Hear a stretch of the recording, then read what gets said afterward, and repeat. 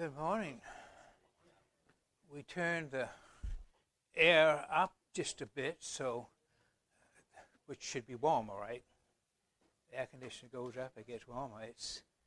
It says it's 72. It feels like a freezer locker to me in here this morning. We will see. Okay.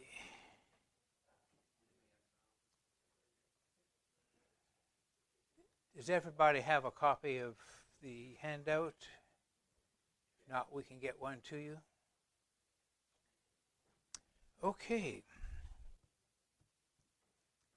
Well, let's have a word of prayer together, and then we'll get started. Father, we come this morning to worship. That's our number one priority, Lord. And we need to worship. We need to express our faith and our trust in you. That's part of worship. And Lord, as we're going to see this morning, Hannah's ability to trust was based on her knowledge and understanding of you, who you were, your promises, and your care for your people. So Lord, it all rolls together. Knowledge of the Word is vital to faith. Knowledge of the Word, seeing you work in the lives of people all through the centuries is essential to our being able to live a life of faith today.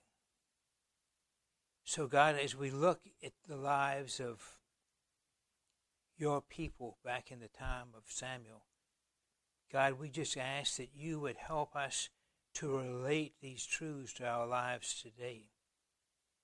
And more than just an intellectual understanding and insight, God, that it would be a power that would take hold of our hearts and that it would change us. And it would enable us to stand strong and to live boldly for you so that you would be glorified, that you would be honored.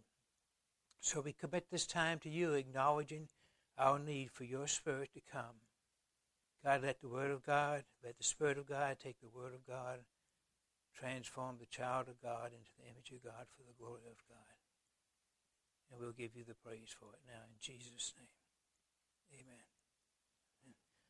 Okay. 1 Samuel. Maybe we'll actually get into the book this morning, huh? Last time, before the blackout, we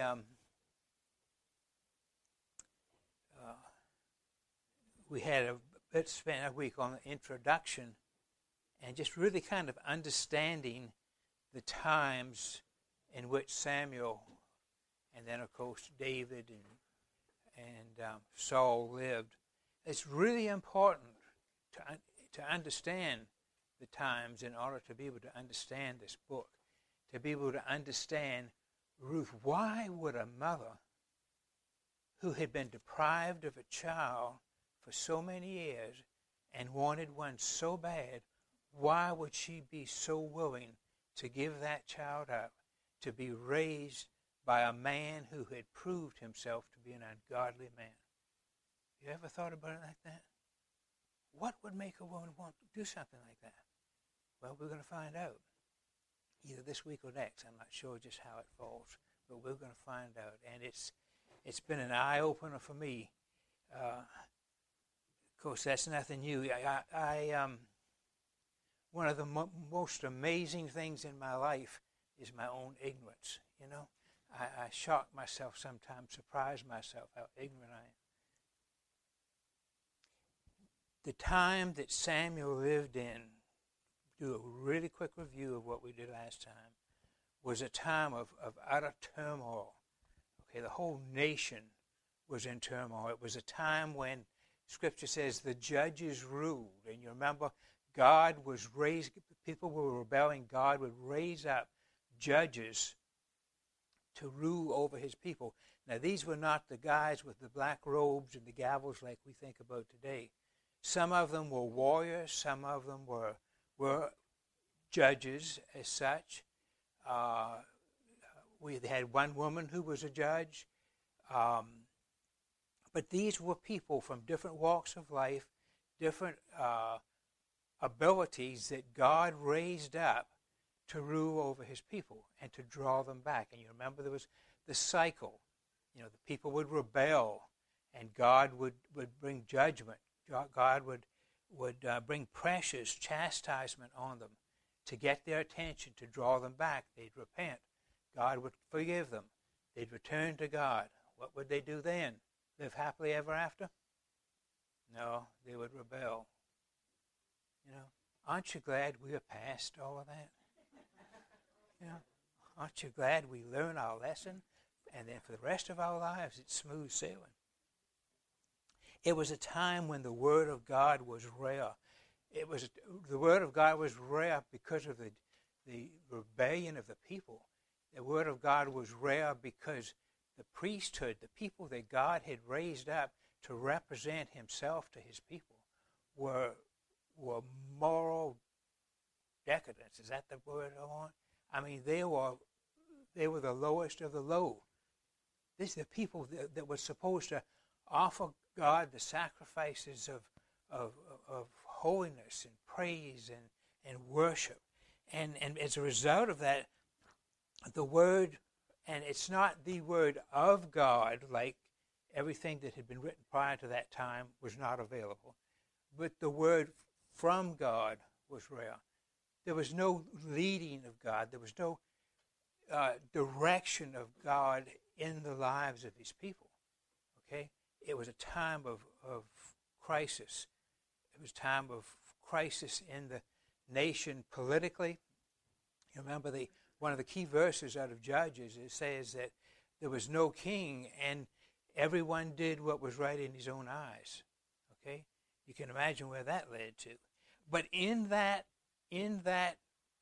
horrible, horrible setting, we're going to see God at work. God, from the day God created man until the day that he comes back and renews the earth, God will be working among his people. He will be drawing his people back to himself. And, of course, he's doing that now.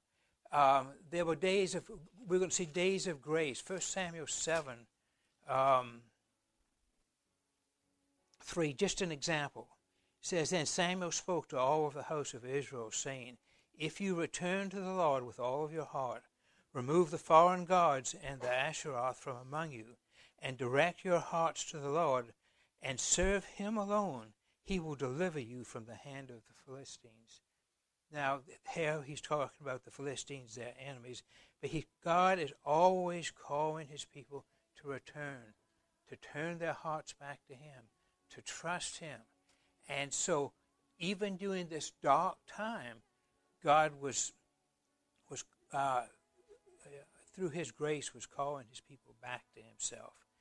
It was a time of transformation when we saw and will see the rule of kings changing. We will see God working through kings, through the priesthood, to get rid of Eli and to reestablish it. He was working through Samuel. He's going to bring David to the throne as part of his covenant promise to his people. A lot of stuff going on. Stuff's not a good word. A lot of good things going on in the book of 1 Samuel that will be really exciting. I think what we've decided to do, I spent 20 years in the Southern Baptist Church doing 10 chapters a week. And I'm not going to do that. We're not going to just skim the surface and say, So we're going to go in the 6 weeks we have, we'll go as far as we can. And then next time we roll around, we'll pick back up in 1 Samuel and we'll move on. But we're going to spend some time and try to understand what God has for us here. So this week we're going to be getting into 1 Samuel 1. And we're going to see that, as I mentioned, this is a time of transition in the life of the nation. Okay? The priesthood has come to ruin because of Eli and his sons. We're going to see God establish kingship for his people, which was his plan from Genesis. The people demanded their own king, so he let them have what they wanted to prove to them that was the wrong move, and then we're going to see him take a step further to establish David as his king. But it's the first transition, that we're going to see in the book of Samuel is from Eli, the priest, to God bringing Samuel on the scene. And then Samuel is going to be God's man, God's instrument that he will use to bring about the change and the stability that the nation needs. So let's look at 1 Samuel 1 and 2. It says, "Now there was a certain man from Ramoth-Zophim." Now that's as bad as it gets in the book. I believe that's going to be, it's all downhill from there. So I slaughtered that word, so I think it's going to be better in the future. We'll see. Okay, so God brought this certain man along from the hill country of Ephraim, and his name was Elkanah, the son of Jeroham, the son of Elihu, the son of Tohu, the son of Zoph, an Ephraimite, and he had 2 wives, and the name of the one was Hannah, and the name of the other Peninnah. And Peninnah had children, but Hannah had no children. There's an awful lot packed into those 2 verses, okay? But this gives us the foundation and the playing field, if you will, for the first chapter. The family of Elkanah. The only thing we know about Elkanah is a little bit of the genealogy that's given in verse 1, and we don't know that there's any real significance in any of those people other than the fact that they were his ancestors. But one of the commentators I was looking at pointed out that the significance in this thing is the insignificance of it. The significance of the people is the fact that they were not really significant people. You know, when we look at the scriptures, we're in our mindset in today's world, we look for heroes, superheroes, men who, Samsons and all this kind of stuff. But normally, when God selects a man, God selects a woman, he starts with a person who's very insignificant, who has no ability. Does that give you any hope? Gives me hope. God can use us. And you hear that, and it kind of becomes trite, but it's true. God does that mainly, I think, because then God gets the glory. You see somebody who's got supernatural, charisma and all that, some people have that. But God gets the glory when he takes a plain vessel and glorifies himself through it.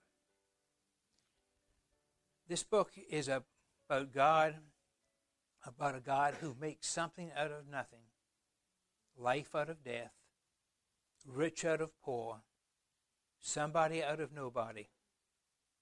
God's answer comes from the most unexpected quarter. If we insist on looking to the powerful, the influential, and the impressive in this world, we will miss it. Okay. So he was from Ramah. Okay, Ramah was about 15 miles north of Shiloh, if that helps you any. And Shiloh, in that neck of the woods, that part of Israel was the worship center. It wasn't the worship center for the entire nation, but in that state, for lack of a better term, this was the worship center. And of course, Eli was the the head priest there. We can't. He wasn't the high priest, but he was a priest in that area. So it tells us that, and then it tells us one more fact about Elkanah, and that is that he had 2 wives. Now, good luck, guy. You got 2 wives.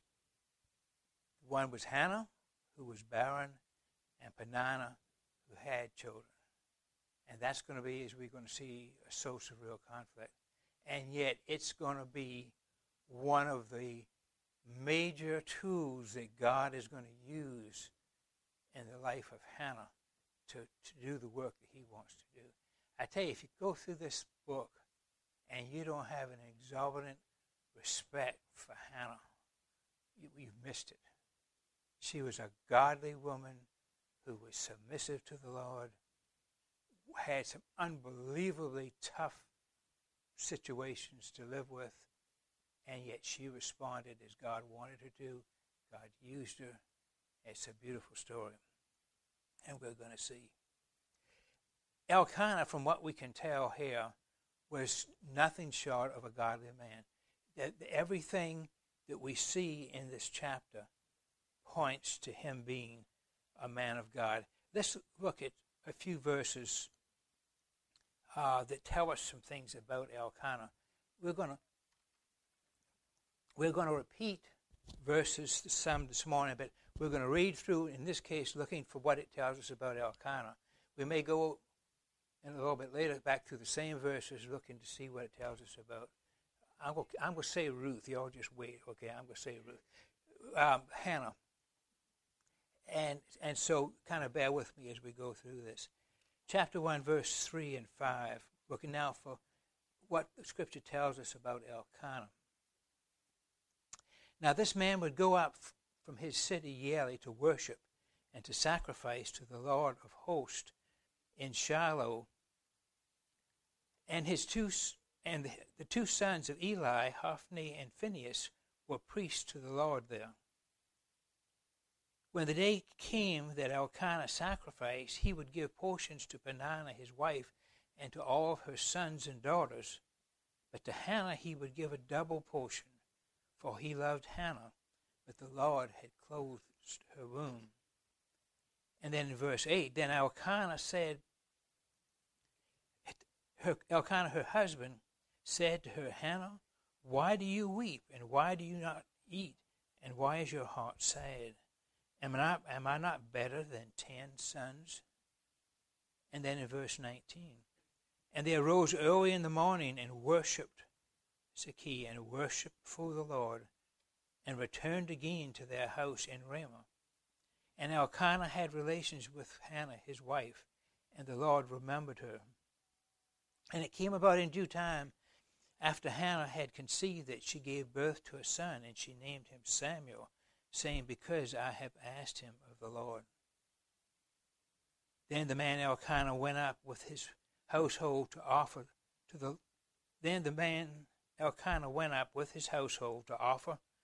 the Lord the yearly sacrifice and pay his vow. We're never told what that vow is. But Hannah did not go, for she said to her husband, I will not go up until the child is weaned. Then I will bring him, that he may appear before the Lord and stay there forever. And Elkanah, her husband, said, do what seems best to you. Remain until you have weaned him. Only may the Lord confirm his word. So the woman remained and nursed her son until she weaned him. Now, we know from the short genealogy in verse 1, that Elkanah was apparently a man of some social standing in his community. You can't press that too far, but the fact that he was known by the company he kept, so to speak, by his family. Okay, this was part of his makeup. We know I can't get the word I want. We can understand that he was probably a man of moderate wealth, at least, because he could afford 2 wives. Now, you fellas know one's kind of expensive sometimes. Not as expensive as a husband, but they are expensive. I've got to save myself somewhere. And also, when the time came for him to offer the sacrifice, when they take Samuel, he was able to offer a bull. Now, commentators say those facts together would lead you to believe that they were probably a comfortable family, one of moderate wealth. Okay, can't say for sure, but that's apparent. We know, and this is even the most important thing, that he was a man of genuine affection and faithful piety. I mean, he loved Hannah. He loved Peninnah, but you can see his love for Hannah coming through. He said, am I not better to you than 10 sons? You don't have a son, but am I not better? Now, I don't think he was bragging. I don't think he was, pointing fingers to himself. But I think in himself and in his relationship with his wife, he knew that he was doing the best he could do. He knew he was a good husband. We see that that he was faithful year by year to go up to Shiloh. He was faithful to offer the sacrifices. He was faithful to take his family along with him. And apparently he had a pretty good-sized family. He'd fit in pretty good at Calvary, I guess, because he had quite a few children. But he was attentive to his responsibilities to the Lord and to his family. Okay, he made the pilgrimage to Shiloh each year to worship and offer sacrifices. And so often the little things that you can pick up in Scripture that really are so neat and excite you. In verse 19, they've been in Shiloh. Hannah has talked with Eli about her desire for children, and they're ready to go back home. Okay. In verse 19 it says, "Then they arose early in the morning." What? "And they worshipped before the Lord, and returned again to their house in Ramah." They've worshipped. They're ready to go home. They got the stuff packed. Now, I don't know about you. When we go on a trip, we pack our stuff. We throw it in the car. We stop by McDonald's to get something for breakfast, and we head out. Not Elkanah. Elkanah took his family to the temple, and they worshipped. Before they started on their trip, before he went back, it says that they rose early in the morning, and they worshipped before the Lord, and they returned again to their house in Ramah. If you remember last week, we talked about Ramah and the fact that all through the Scripture, all through 1 Samuel, we're going to see Samuel returning to Ramah. It's going to say Samuel went on circuit, and he returned to Ramah. Here, they returned to Ramah. At the end of his life, he died in Ramah. And as I mentioned last week, and you can't prove it by Scripture, okay? But his mother gave him to the Lord, right? Where did his mother live? In Ramah. I just believe with all of my heart that in giving him to the Lord gave him back to his family. I mean, he was there. He lived among his family with his in the same city. Okay. They went back. Everything that we see about Elkanah was the fact that he was faithful. He was a godly man. He loved his wife. He loved his children. He loved his Lord. He made worship a priority in his life. Good man. Had 2 wives. Chapter 1, verse 6 and 7. And we're going to deal with Peninnah first. It says, her rival, who is Peninnah, however, would provoke her bitterly to irritate her because the Lord had closed her womb. Now we're going to deal with the barrenness of Hannah in a minute and see where it tells us that the Lord had closed her womb. Verse 7, it happened year after year, as often as she went up to the house of the Lord, she would provoke her. Peninnah would provoke Hannah, so she wept and would not eat. So here's a contention, a household contention that's gone on, according to the scripture, from year to year, with Peninnah gloating over Hannah, because Hannah had no children, but Peninnah did. Ladies, men too. I mean, how would you feel if you had to live with somebody like that? And what would that elicit from you? What kind of response, would that? I think I'd get pretty bitter. I think I'd get pretty bitter over it. I want to read you just one short paragraph. This commentator, and of course this is obviously his sanctified imagination, but of what it could have been like in that household. Okay? Now apparently they're sitting around a table. Says Peninnah herself likely chafed under Elkanah's obvious affection for Hannah. Can you imagine how it must have been? And this is Peninnah speaking. Says, now do you children have your food? Dear me, there are so many of you, it is hard for me to keep track. But she'd been good at Calvary. And then this little voice comes up, Mommy, Miss Hannah doesn't have any children. What did you say, dear? I said, Miss Hannah doesn't have any children. Oh, yes, you're right. She doesn't have any children. Doesn't she want children? Oh, yes, she wants children very, very much. Wouldn't you say so, Hannah? Don't you wish you had children, too? Doesn't Daddy want Miss Hannah to have kids? Oh, certainly he does. But Miss Hannah keeps disappointing him. She just never has children. Why not? Why, because God won't let her? Does God not like Miss Hannah? Well, I don't know. What do you think? Oh, by the way, Hannah, did I tell you that I'm pregnant again? You think you'll ever be pregnant, Hannah?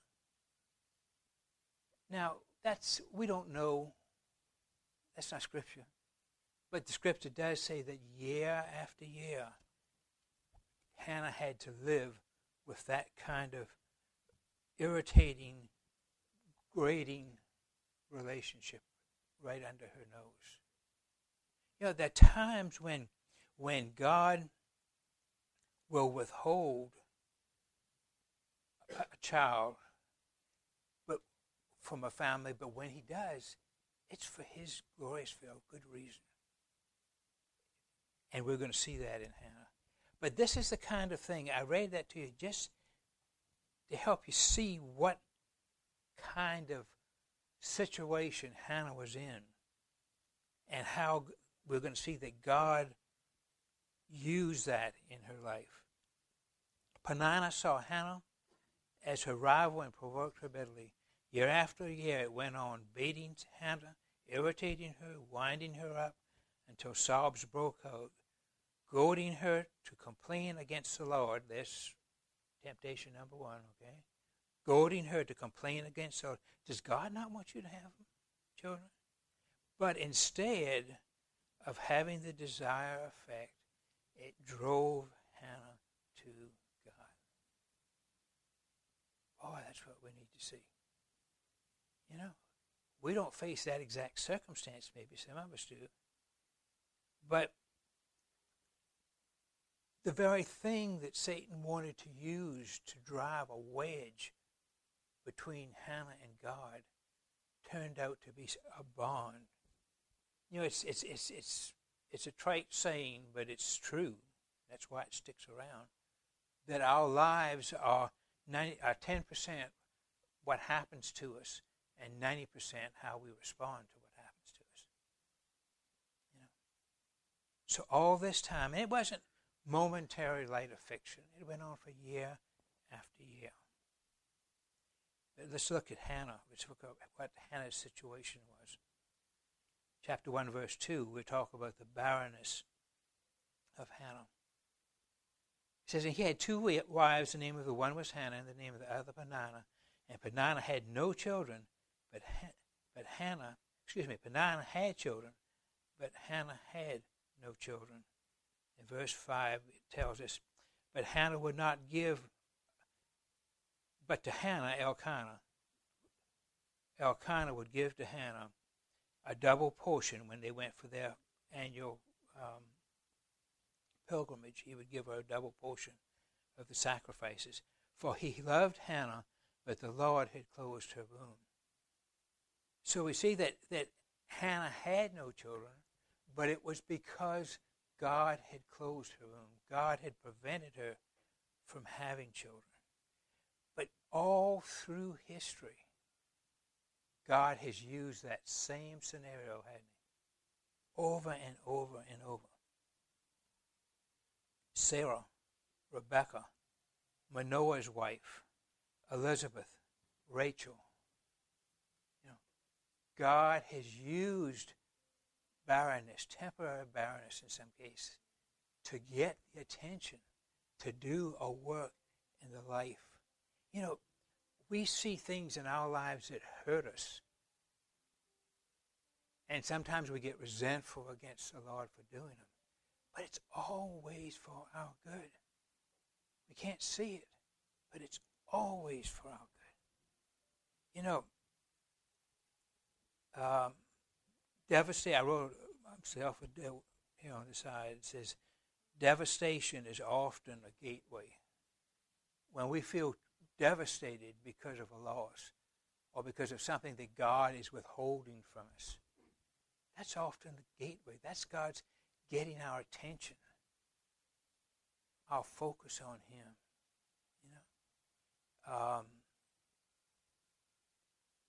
God used this in our lives, in James and my life.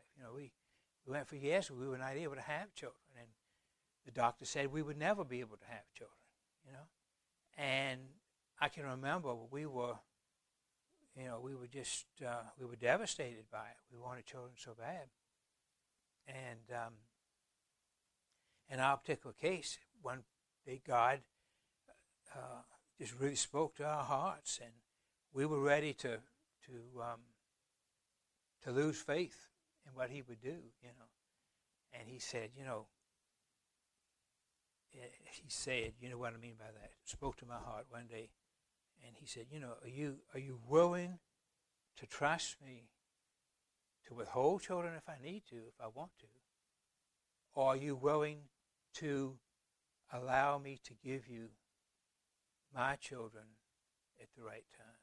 Do you want an Isaac, or do you want an Ishmael? Sometimes we see God withholding a child until a family adopts, because God wants that adopted child in that family. That is so precious. We got friends have children. I don't know how close they are, James, 6 or 8 months apart or something like that. They adopted. As soon as they adopted, they found out she was pregnant. She'd been waiting for years. And God takes us through all those different things, all those different scenarios. He wants us to trust Him. Whatever He does, however He brings it through. We've got an emphasis now that's growing in the body of Calvary on adoption. What a beautiful thing for a family to take in. I mean, that's just, if there's any picture of the gospel in action, it's adoption, When you take a child and you make it your own, it's beautiful. But that's not Hannah. I don't know how I got off on that. So in this family, there's all of this, and the bitterness of Peninnah was to drive a wedge between Hannah and her God, but it was making it all the stronger. So let's look for a moment at the faith of Hannah. How did Hannah respond to all of this? Okay? Excuse me. chapter 1, verse 9 through 18. Says, then Hannah rose after eating and drinking in Shiloh. Now Eli the priest was sitting on the seat by the doorpost in the temple of the Lord. And she, greatly distressed, prayed to the Lord and wept bitterly. And she made a vow and said, O Lord of hosts, if you will indeed look on the affliction of your maidservant and remember me, and not forget your maidservant, but will give your maidservant a son, then I will give him to the Lord all the days of his life, and a razor will never come on his head. Now it came about that she continued praying before the Lord, that Eli was watching her mouth. As for Hannah, she was speaking in her heart, only her lips were moving, but her voice was not heard. So Eli thought that she was drunk. Here he is in the church, and his lifestyle was such that when he saw somebody like that, his first thought, she's drunk. You know, that tells us something about Eli. We'll learn more about Eli next week. But then Eli said to her, how long will you make yourself drunk? Put away your wine from you. But Hannah replied, no, my Lord. I am a woman oppressed in spirit. I have drunk neither wine nor strong drink, but I have poured out my soul before the Lord. Do not consider your maidservant as a worthless woman, for I have spoken until now out of my great concern and provocation. Then Eli said to her, go in peace, and may the God of Israel grant your petition that you have asked of him. And she said, let your maidservant find favor in your sight. So the woman went her way and ate, and her face was no longer sad. So what do we see about Hannah's faith here? First off, I think we see that her faith was demonstrated in her affection for the. Okay, let me back up a minute. Her faith was demonstrated in the very God who had caused her afflictions. You know, verse 5 told us, said, the Lord had closed her womb. You know, Hannah understood what was going on, and yet her faith was not diminished by what she saw God doing in her life on that day. She apparently could see beyond that to see that God was worthy of trust. He was worthy of her putting all of her faith in him. Okay? Even though he was the one who was causing her affliction, he was still the one to be trusted. She was not to turn aside to some other means of help. Okay? Her faith was expressed in a commitment to the Lord. Her faith wasn't just one of, well, yeah, I guess God's going to do it if he wants to, if he doesn't. Her faith was expressed in commitment. Okay? She made a vow. She made a vow that she would give her son, if God saw fit to give him to her, she would give him back to the Lord. It was a commitment. It was something more than just something she thought in her head. She was willing to put a commitment behind it. It was expressed in brokenness and humility that drove her to the throne of grace. You know, when she was destitute, when she was hurting so bad, where did she go? She went to the temple. She went to the Lord. She laid it out before the Lord, and we're going to look at that prayer in just a few minutes. It's seen in her confidence in God. In verse 18 it says, the woman went on her way and ate, and her face was no longer sad. She laid her petition before God. She left it there. She trusted him. And she put on her makeup, I guess, and got up and walked away with faith that God had heard her request, her response. Hannah's faith resulted in commitment. It resulted in humility. It resulted in confidence, right in the face of great affliction. Then one other thing we can glean from this, I think, in Hannah's faith. Now, faith is God's method of operation. Faith is the contact that we have with God when we need Him. It's the expression of our heart to Him. There's a quote there on the top of the second page. It says, when people are without strength, without resources, without hope, human hope, without human gimmicks, then He, God, loves to stretch forth His hand from heaven. You know, it appears that Hannah was pretty well at the end of her rope by this point. You know, she had humbled herself before the Lord.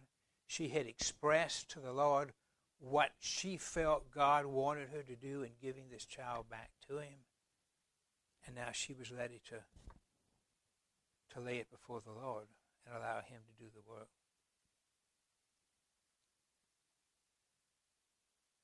2 Chronicles 7:14 says, if my people who are called by my name will humble themselves and pray and seek my face and turn from their wicked ways, then I will hear from heaven. I will forgive their sins and I will heal their land. God wants us to turn in faith. You know, maybe we're blaming God for a circumstance in our life. Hannah could have blamed God because of her barrenness, but she didn't. She trusted Him. She knew that if, in fact, He was withholding a child, it was only because He knew better.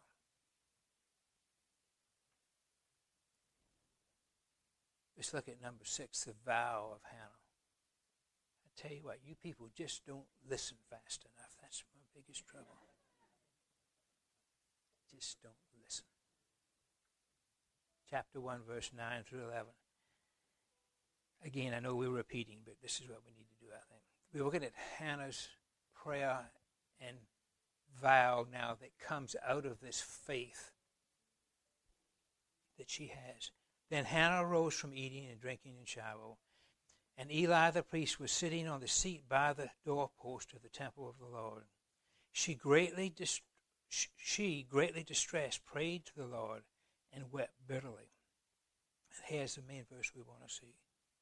And she made a vow and said, O Lord of hosts, if you will indeed look on the affliction of your maidservant, and remember me, and not forget your maidservant, but will give your maidservant a son, then I will give him to the Lord all the days of his life, and a razor will never come on his head. This is her prayer to the Lord. I think we can see a number of things from it. Hannah's faith expressed in her prayer was not make-believe. This is so, so important. It was confidence. Her prayer was confidence based on the knowledge of who God is and what He had done. She's not just expression of wish. She's asking Him for what she believes God wants to give her, and we'll talk about that in a minute.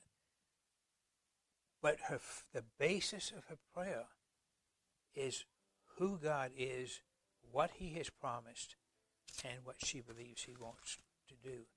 1 John 5 speaks to this.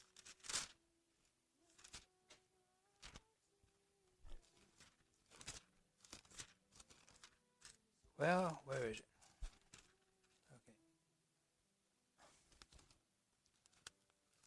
Come on. Okay. 1 John 5, 14 and 15. Where does his confidence in prayer come from? He says, this is the confidence which we have before him. Where does that confidence come from?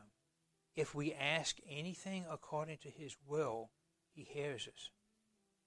And if we know that he hears us in whatever we ask, we know that we have the request that we have asked from him. Okay. Confidence comes from asking according to his will. Okay. And I think that's what Hannah's prayer expresses. Okay.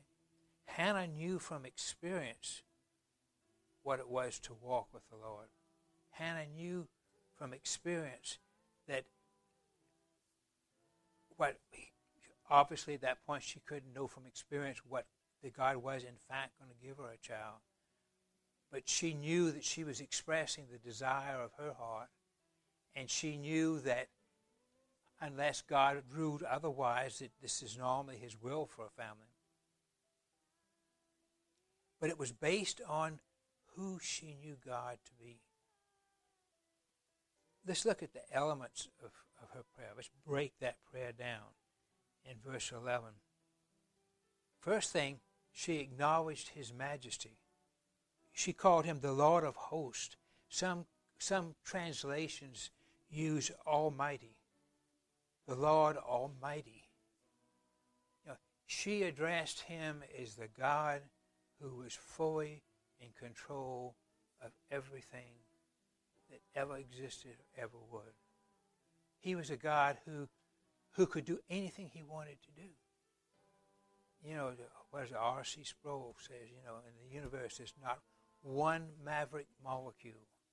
You know, every molecule in the entire universe is under God's control. This was a God she was praying to. She acknowledged his majesty. She acknowledged her position before him. She said, and do not forget your maidservant. You know, you've got people today, people who claim to be believers today, that say you're supposed to take hold of the Word of God and you're supposed to command God to do things. You know, that's faith. No, I don't think so. You know, true faith is knowing who God is, what he can do, what he's promised to do, and seeing ourselves in light of that and responding in light of that. You know, I was listening to R.C. Mahaney's CD this week on humility, you know, and he said true humility